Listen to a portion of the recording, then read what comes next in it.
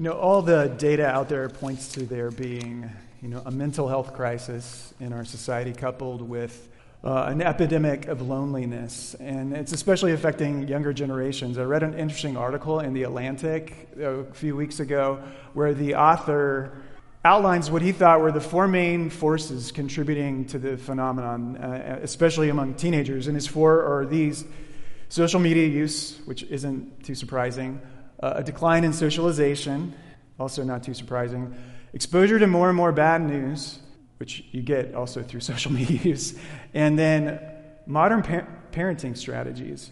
And here's what I found interesting. He argues that the more overwhelming the world feels to parents, the more they bubble wrap their kids in extreme safetyism. And over time, that kind of protective parenting style deprives children of the emotional resilience they need to deal with all of the different stressors that we have in this world. And for that reason, then, over the last few decades, you've seen childhood become more and more insular, where you hear people like me who grew up in the 80s and say things like, oh, we rode our bikes all over town, and, we jumped off our roofs into the pool in the backyard. You hear those things. But the reason you hear that is because those were things we did that seemed kind of different than the way parenting is today, right? And now kids spend less time with friends. They do less stuff like driving and dating and working summer jobs. All of those diminish. You have toxic social media, like a Hunger Games style death match for popularity, which makes many teens and especially young girls feel terrible about themselves and terrible about their bodies. And then you add a worldwide pandemic with isolation to the extent that we unprecedented periods of social isolation that we've never experienced before. And suddenly the rise of teenage depression doesn't feel all that mysterious at all, does it? And of course, that doesn't just apply to parents. Most of us are feeling something like that. But what I thought was interesting is that there's a way of parenting and there's a way of doing life that can deprive people of emotional resilience. And I wonder, honestly, if church in America isn't kind of baked that way, that the way that we even conceive of the church, it deprives us of not just emotional resilience, but a whole lot. The deep loneliness that we're experiencing in our society is not something new. It's been happening, it's been coming for a while. And I don't know if you realize this, but 2006, that was the year that sociologists said was very pivotal. And you know why?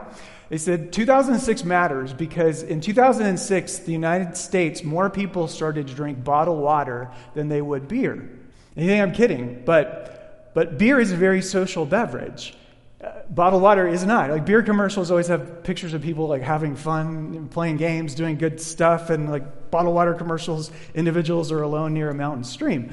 And then, right around the same time, there was a book that was published called Bowling Alone, where the sociologists recognized that it used to be in the 80s, maybe the 90s, you go and you would join a bowling league. But bowling leagues almost fell out of use in their early 2 decades ago, where people would just bowl by themselves, and just increasingly this individualistic way of doing life.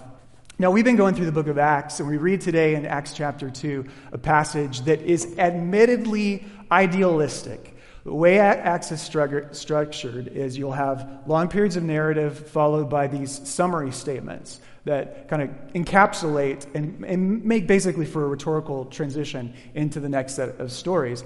And these are selectively reported events, you might say. And what we have today is this idealized vision of community. And what I don't want us to do, it would be a total mistake, is to take an idealized vision of community and say, oh, well, that needs to be what we are, or that's what the church in America ought to be. Because in my opinion, if you get nothing else out of this, get this. I think the greatest threat to real community is idealized community.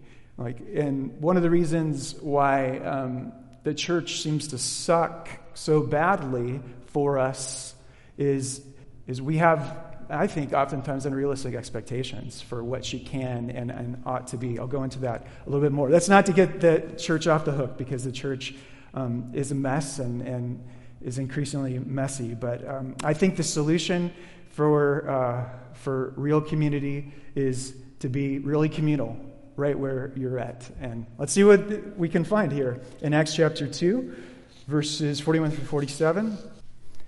Those who accepted his message were baptized. That is Peter's message on the day of Pentecost. He preached. About 3,000 were added to their number that day. They devoted themselves to the apostles' teaching and to fellowship, to the breaking of bread and to prayer. Apostles' teaching, fellowship, breaking bread, prayer. Everyone was filled with awe at the many wonders and signs performed by the apostles. All the believers were together and they had everything in common. They sold property and possessions to give to anyone who had need. Every day they continued to meet together in the temple courts. They broke bread in their homes and ate together with glad and sincere hearts, praising God and enjoying the favor of all the people. And the Lord added to their number daily those who were being saved. Let's pray. Father in heaven, we pray to you again, thankful for your word. And we ask that your Holy Spirit would speak to us wherever we are at. Help us to hear your voice and to know that it is you speaking to us. We really want to hear from you, Father. And so speak. In the name of Jesus, we pray. Amen. There was a group of Benedictine monks. You probably know, like, if you're monastic, if you're a monk, you take vows of celibacy, you take vows of, living together. And I found the way that they described their Benedictine vows so impressive, but deeply moving. And here's how they described it. They said, we vow to remain all our life with our local community. We live together, pray together, work together, relax together. We give up the temptation to move from place to place in search of an ideal situation. Ultimately, this is so profound, ultimately there is no escape from oneself. And the idea that things would be better someplace else is usually an illusion. And when interpersonal conflicts arise, we have great incentive to work things out and restore peace.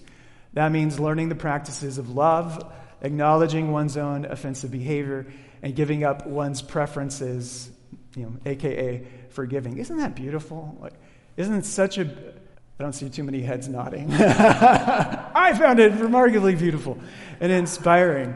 To have to remain in the same community, which is so hard, with a bunch of sinners, it's so hard, and yet it bears, I think, some real fruit, character qualities, emotional resilience, spiritual formation that, quite honestly, is probably the opposite of what we associate with church in America today. So what I hope is that those things that were listed in the summary statement of Acts 2, that they trend us towards something of what those Benedictines are describing.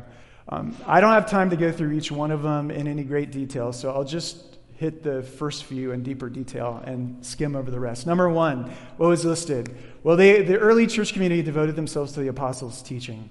The apostles were men hand-selected by Jesus to kind of form a new Israel, a new community, because there's 12 of them to correspond to the 12 tribes of Israel. And they were gifted, especially gifted by God, to teach about Jesus. Like their message, as we go through the sermons in Acts, you'll see their message is about Jesus. And so day by day, they'd explain who Jesus was, what he did, how he fulfilled the Old Testament scriptures. That was very big in their preaching. And how he instructed his followers to live. They had to instruct the people because back then literacy rates were anywhere between 5% and 15%. So it's not as though you could get it together and do a small group Bible study. And even if you could read, it's not as though you would have a copy of the Bible to read because scrolls, parchment was so expensive. And so they're meeting in a public place in the temple courts, and they're hearing day after day the apostles teach them for the first time. I can only imagine how exhilarating it must have been to be hearing the message about Jesus, the Messiah, for the very first time. To be a fly on the wall and to hear it. The benefit of having some authoritative teaching from some sacred text is that it's going to serve as a norm for a community. It's always going to sort of set the tone. It's going to set the boundaries for the community to operate and give juice to the waters that end up flooding into the community. And whenever you listen to a sacred text that is 2,000, 3,000 years old, it's probably going to include things that we don't instinctively agree with. And I think that's very helpful for us because, Every cultural age tends to be captive to a spirit of that age. I mean, every culture has its own blind spots. And so if you don't take things outside of your culture and use that in some way to critique your culture, then you're going to always live unaware of your blind spots. It's for this reason that Christian worship has always included some kind of teaching and preaching. That's where preachers come from, sermons come from. Preaching can differ so dramatically depending on whatever church context you're in. We could be in a Roman Catholic Mass today and the sermon would be 10 minutes long, and we could go over to the Congo, for instance, and we'd be listening to a 3-hour sermon. And everybody would be dancing. It would be awesome. Sermons differ in length. They differ in what is covered. They differ in how they're delivered. I mean, tone is so important in all kinds of communication. And especially, I think this is, in some ways, the linchpin, that sermons help you understand how a community processes the intersection of Christianity with your present cultural moment. Like, how does this faith impinge upon where we are and what we are doing? And so, for better or worse, the teaching in the church is going to shape that tremendously. At the risk of being pedantic, I just looked through the first 5 sermons that I preached going back to August to see where we had been. The first sermon was titled Barn Sign. It was a warning against materialism and an invitation to care for the poor. Caring for the poor is a theme I think you hear a lot of from me. It was followed by Slave God, how Christianity ultimately ended the evil of race-based chattel slavery. Hunchback Straight, literally the story of the healing of a hunchback woman in one of the synagogues, which I thought was a real encouragement to those who suffer from chronic pain and disabilities. Found, God's heartbeat, his relentless heartbeat in pursuit of seemingly insignificant lost things, his pursuit of the lost. And then the last one was Caduceus, which maybe you know the story from Numbers chapter 21 of the snake on the pole in the Old Testament, and how when you look at the modern staff, there's a snake around it in hospitals and on the side of ambulances, and just kind of this wild way that Jesus' crucifixion ends up fulfilling something that was written hundreds and hundreds of years ago. So that's 1 through 5. And since then I preached quite a bit on themes that I think are really important, like resurrection, the power of grace, being outward-facing to our world, and winsome, and what else? A lot about the greatness of Jesus, because nothing gets me more excited than to look at the greatness of Jesus. The 2 things that I want you to know before I move on teaching is number 1, I hope you hear from me the most important things. The most important things are the gospel. The most important things are Christ in the Scriptures. The most important things are grace and the care for the poor. I hope that doesn't get lost, because those are absolutely the most important things. And the second is just that, there's nothing written in stone about what I'm going to preach on. If there are other topics or things that you think would be helpful for our community to hear about, questions that you have, things you're struggling with, books of the Bible that you've always wanted to go through, things that you think would be helpful. I mean, part of the niceness about being a small church community is we're not a big box store. We're not Walmart. There's total give and take. And I would love to make teaching as effective as possible by receiving, your recommendations and feedback. I mean, ultimately, we're going to take it from the sacred texts of the apostles' teaching and the Gospels and the Old Testament. So that's number 1. That was crucial to the early Christian community. Number 2 is this word koinonia. We translate it as fellowship, but I thought it was really interesting. You go back to Aristotle's writings, and Aristotle, he used koinonia to refer to, quote, communities, I should have put this on the screen, communities where people share projects, goods, and talent with each other. I thought that was a very interesting way of rendering our word fellowship, which is usually just like an adjective for fellowship meal, or where we're meeting right now, fellowship hall. But no, koinonia is communities that share, I'll repeat it, communities that share, what was it? Now I've lost myself. Where they share projects, goods, and talent with one another. Almost this idea of a community which says, all of me is available to you, and vice versa, that reciprocity. What a community they were. I mean, they were taken, we saw it a couple weeks ago, from all over the Mediterranean world. I mean, this was a fellowship, a koinonia of difference, differents. And that's what made them so special, a koinonia of difference. I mean, they were from Iran, Iraq, Libya, Turkey, Egypt, Saudi Arabia. I mean, from all these different cultural and sociolinguistic backgrounds. And that's what made them so great, is that these disparate people could be together. That's been our dream for our church community, is that we could somehow approximate that. If you throw a dinner party and you've got a group, a wide variety of people there, maybe somebody who's a poet and somebody who's a doctor and somebody who's a truck driver, and maybe 2 or 3 of them, they come from different parts of the world, maybe they speak a different language. I mean, that has the potential to be an absolutely fascinating conversation around the table, doesn't it? Like, it seems to me that the best conversations and the best ideas happen when you get people from diverse backgrounds and disciplines, and they come together for koinonia, and they unite around a common purpose. And that purpose for Christianity has always been the gospel. The gospel. They were united by the gospel. The royal announcement that the world's true king has come and won the greatest victory, Jesus of Nazareth, the Son of God. He's come, he's won. Through his life, death, and resurrection, God has rescued all of humanity from our sins. He's triumphed over the forces of evil, both those that are seen and those that are unseen in the spiritual world. And he's begun the future renewal of all things.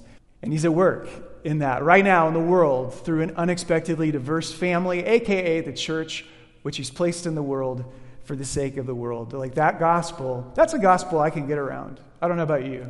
Like, that's a gospel with some teeth. And that was the key. Before I move on koinonia, why is koinonia so hard in American churches today? Because it's hard. It's probably hard everywhere, but I only know the American context.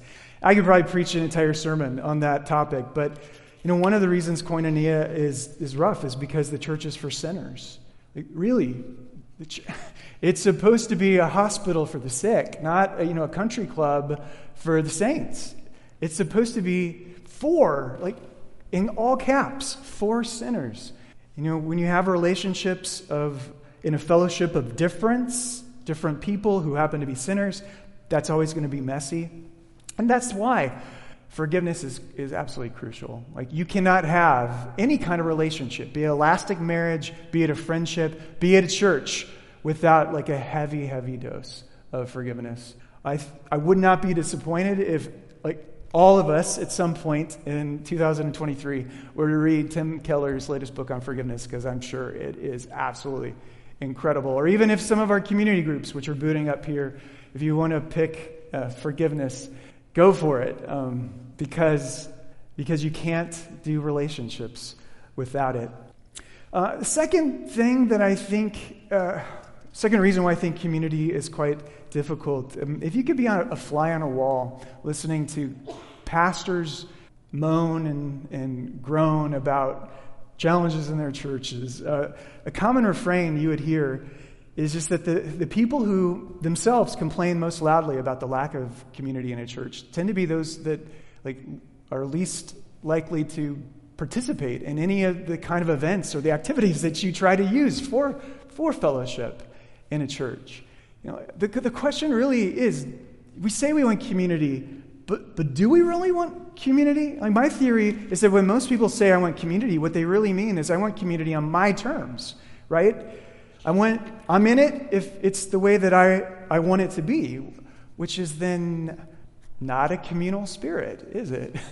It's an individualistic spirit. It's individualism masking as communal.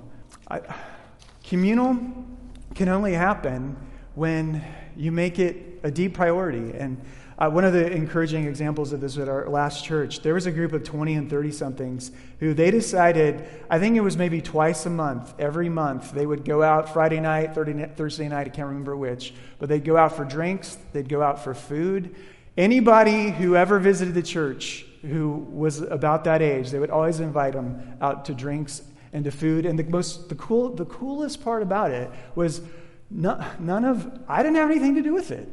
None of the pastors, we didn't have a single thing to do with it. It was just people who said, I want to share my life together with others. And I will do the hard work of making time in my schedule for that. I admired them, and I think that was probably one of the best parts that we had going in our last church. Apostles' teaching, koinonia. Number 3, the breaking of bread likely refers to the Lord's Supper. It says they devoted themselves, apostles' teaching, to fellowship and the breaking of bread. When they shared a meal together in the book of Acts, it was revolutionary. It had never been done before, to my knowledge. There's no other religion of that day that would take people from all of the different social strata and you would put them together around a table. You just didn't do that. Black and brown and white and poor and slave and free, all of them around a table. Probably not white, because Northern Europeans, people with my ancestry didn't even come into the church for another few hundred years. But to just take everybody and say, we'll share a meal together, it was simply revolutionary. I love that this is how God decided to start his church. He's showing to us that church is a commitment of relationships with other people who are different with us and who we share meals with, who we open our table with.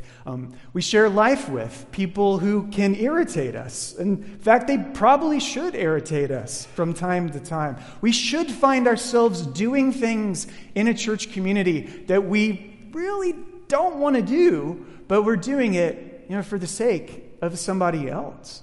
And usually, getting us to open up our schedules and make time for one another is one of the hardest things. And yet, they did it around a table. I would say only in America do you find Christians who are like, I want to go to church on Sunday. I want to listen to concert quality music. I want to listen to a sermon that is relatively short and sometimes inspiring. And then I want to book it out the door to my car and drive home and not talk to anybody and say, I went to church today. Right? I went to church today. That's not church. It's never been church.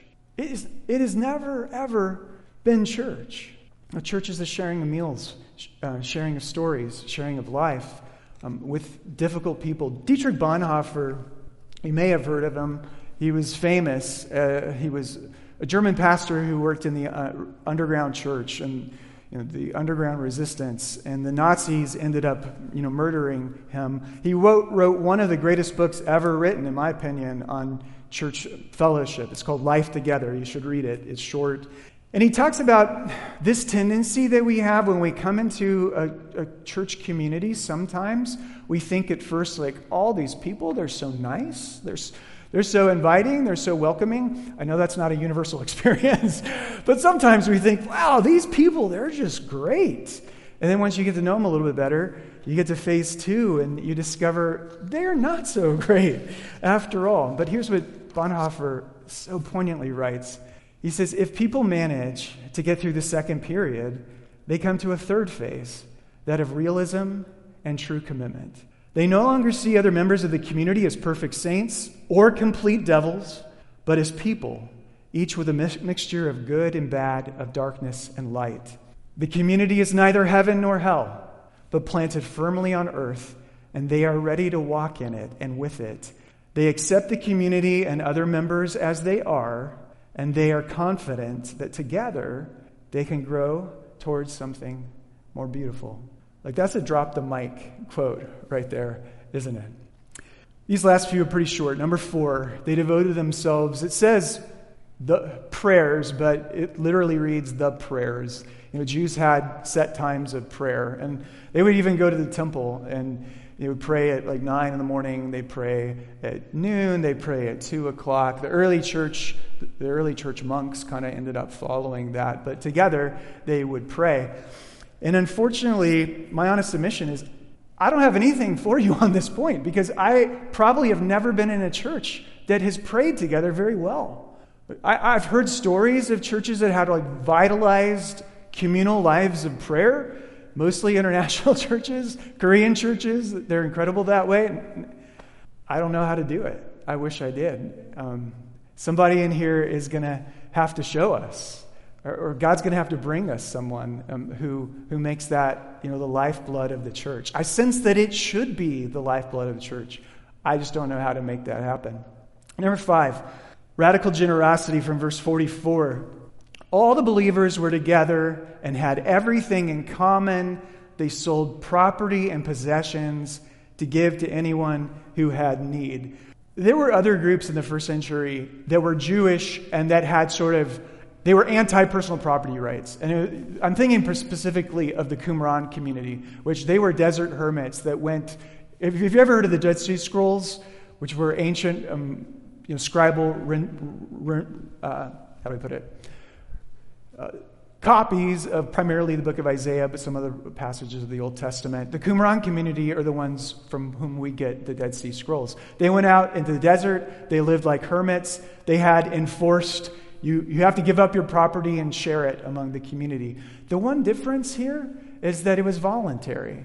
Like voluntarily, we'll see later on in Acts, you voluntarily sell your property and possessions to meet the needs of the members of the community just because you wanted to, because that's what love does. Love sees a need and meets it. Number 6, signs and miracles from verse 43. Everyone was filled with awe at the many wonders and signs performed by the apostles. It's not going to surprise you to hear me say that I don't have much for you on this one either, because I have yet to work a miracle myself. I have yet to do a sign. If anybody here has the power of the Spirit to work miracles or can teach the rest of us to do so, let's do it. But more seriously, let's pray for it. Like, why not pray for it? Why not pray that God would move in some miraculous and surprising way? And then number 7, healing the sick, the poor, the rejected. The reason that I included the passage that Malachi and Fiona read at the temple gate is just a reminder that this was a moment in the life of the church when miracles were happening. Crazy things were happening. It was an unusual outpouring of the Holy Spirit when God could take men who were lame and make them walk. And when everybody was thinking about life the right way and everybody was experiencing the grace of God the right way, it's something to aspire to, but we have to be careful not to idealize it, because, again, there's no actual church on earth that is like this. I believe so strongly that we just got to play with the hand that we are dealt. Like, if we are idealistic and we're looking for something that's perfect doctrinally or perfect in koinonia or perfect in any way, we're just never going to find it on earth. And then we're going to look ourselves in the mirror and see the person staring back at us is far from perfect too. We can't live up even to our own expectations. My hope is this. My hope for our fledgling church community is that we would increasingly, move towards our best moments. And in our best moments, we have conversations that are honest and that are real. And our conversation turns towards things that are good and beautiful. In our best moments, we practice the judgment of charity. You've heard me talk about it before. I'm so big on the judgment of charity. For those of you who are here for the first time, what is the judgment of charity? Judgment of charity is, whenever possible, what I promise to do is to try and interpret your words and your actions in the best possible light, rather than through my own cynicism and my native way of interpreting your actions in oftentimes the worst possible light. Like, if you can have a community that operates with the judgment of charity, I mean, wow, that's a safe place to be. And then likewise, if you're in a community where you just scrutinize each other and you're always worried about how you're going to be judged, I mean, that's a place of death. In our best moments, we open our homes, we open our lives, we share our possessions liberally, we share our tables. We just act like a healthy, well-adjusted family. In our best moments, the church is part of the answer to the loneliness and fragmentation of the world. Because in our best moments, the church really acts like a divine family. And I'll conclude with this one example of how it was so beautifully done, not recorded in the book of Acts, but recorded by church history. In the ancient world, you may or may not know this, but you usually didn't have an abortion. What you did is, you didn't have an ultrasound, so you couldn't tell what the sex of the child was. So, you would give birth to the child. If the child turned out to be a girl, it's likely you didn't want it. If the child turned out to be deformed, you definitely didn't want it. And so in the Roman Empire, after the child was born, if it was unwanted, then you would just take it down to the water at low tide and set the child there. And then when the water comes in, it takes the child away. Here's a classic picture of a Roman family. What do you notice about that? Those are two boys. Because they prize the men, right? Or if you didn't take your little girl down to the sea, then what you do is maybe just take them to the edge of the forest and allow them to die in the woods of cold or by animals. And that way what you could do is you could say, their blood is not on my hands. My hands are clean. The gods of the forest, the gods of the seas have taken them. And that's how the problem of unwanted children was dealt with. So do you know what the early church did? They started walking the shores at night. They started walking the edge of the forest glades at night. They knew the time people would go down there and leave the children, so they'd pick up the babies. They'd walk along the edge of the forest, and they'd pick up the babies. Like one of the ways that the church grew is verse 47, and the Lord added to their number daily those who were being saved, because there was cool things going on in their community. And the other way they grew was they basically took all of the unwanted in the society and made them part of the family. And I think that's what the church is supposed to be. Once the church became more established, anybody know what this is right here? Once the church grew and they were able to build their own buildings and meet in extravagant cathedrals, or this one doesn't look all that extravagant. Karen, you know what it is. What is it? Yeah, they started constructing their churches with an orphan hatch because they knew that the family of God receives the unwanted. That's what love does. That's what God's love for us in Christ has done for us. And I think in our best moments, that can go a long way towards healing the loneliness and fragmentation of the world that we are in. Amen.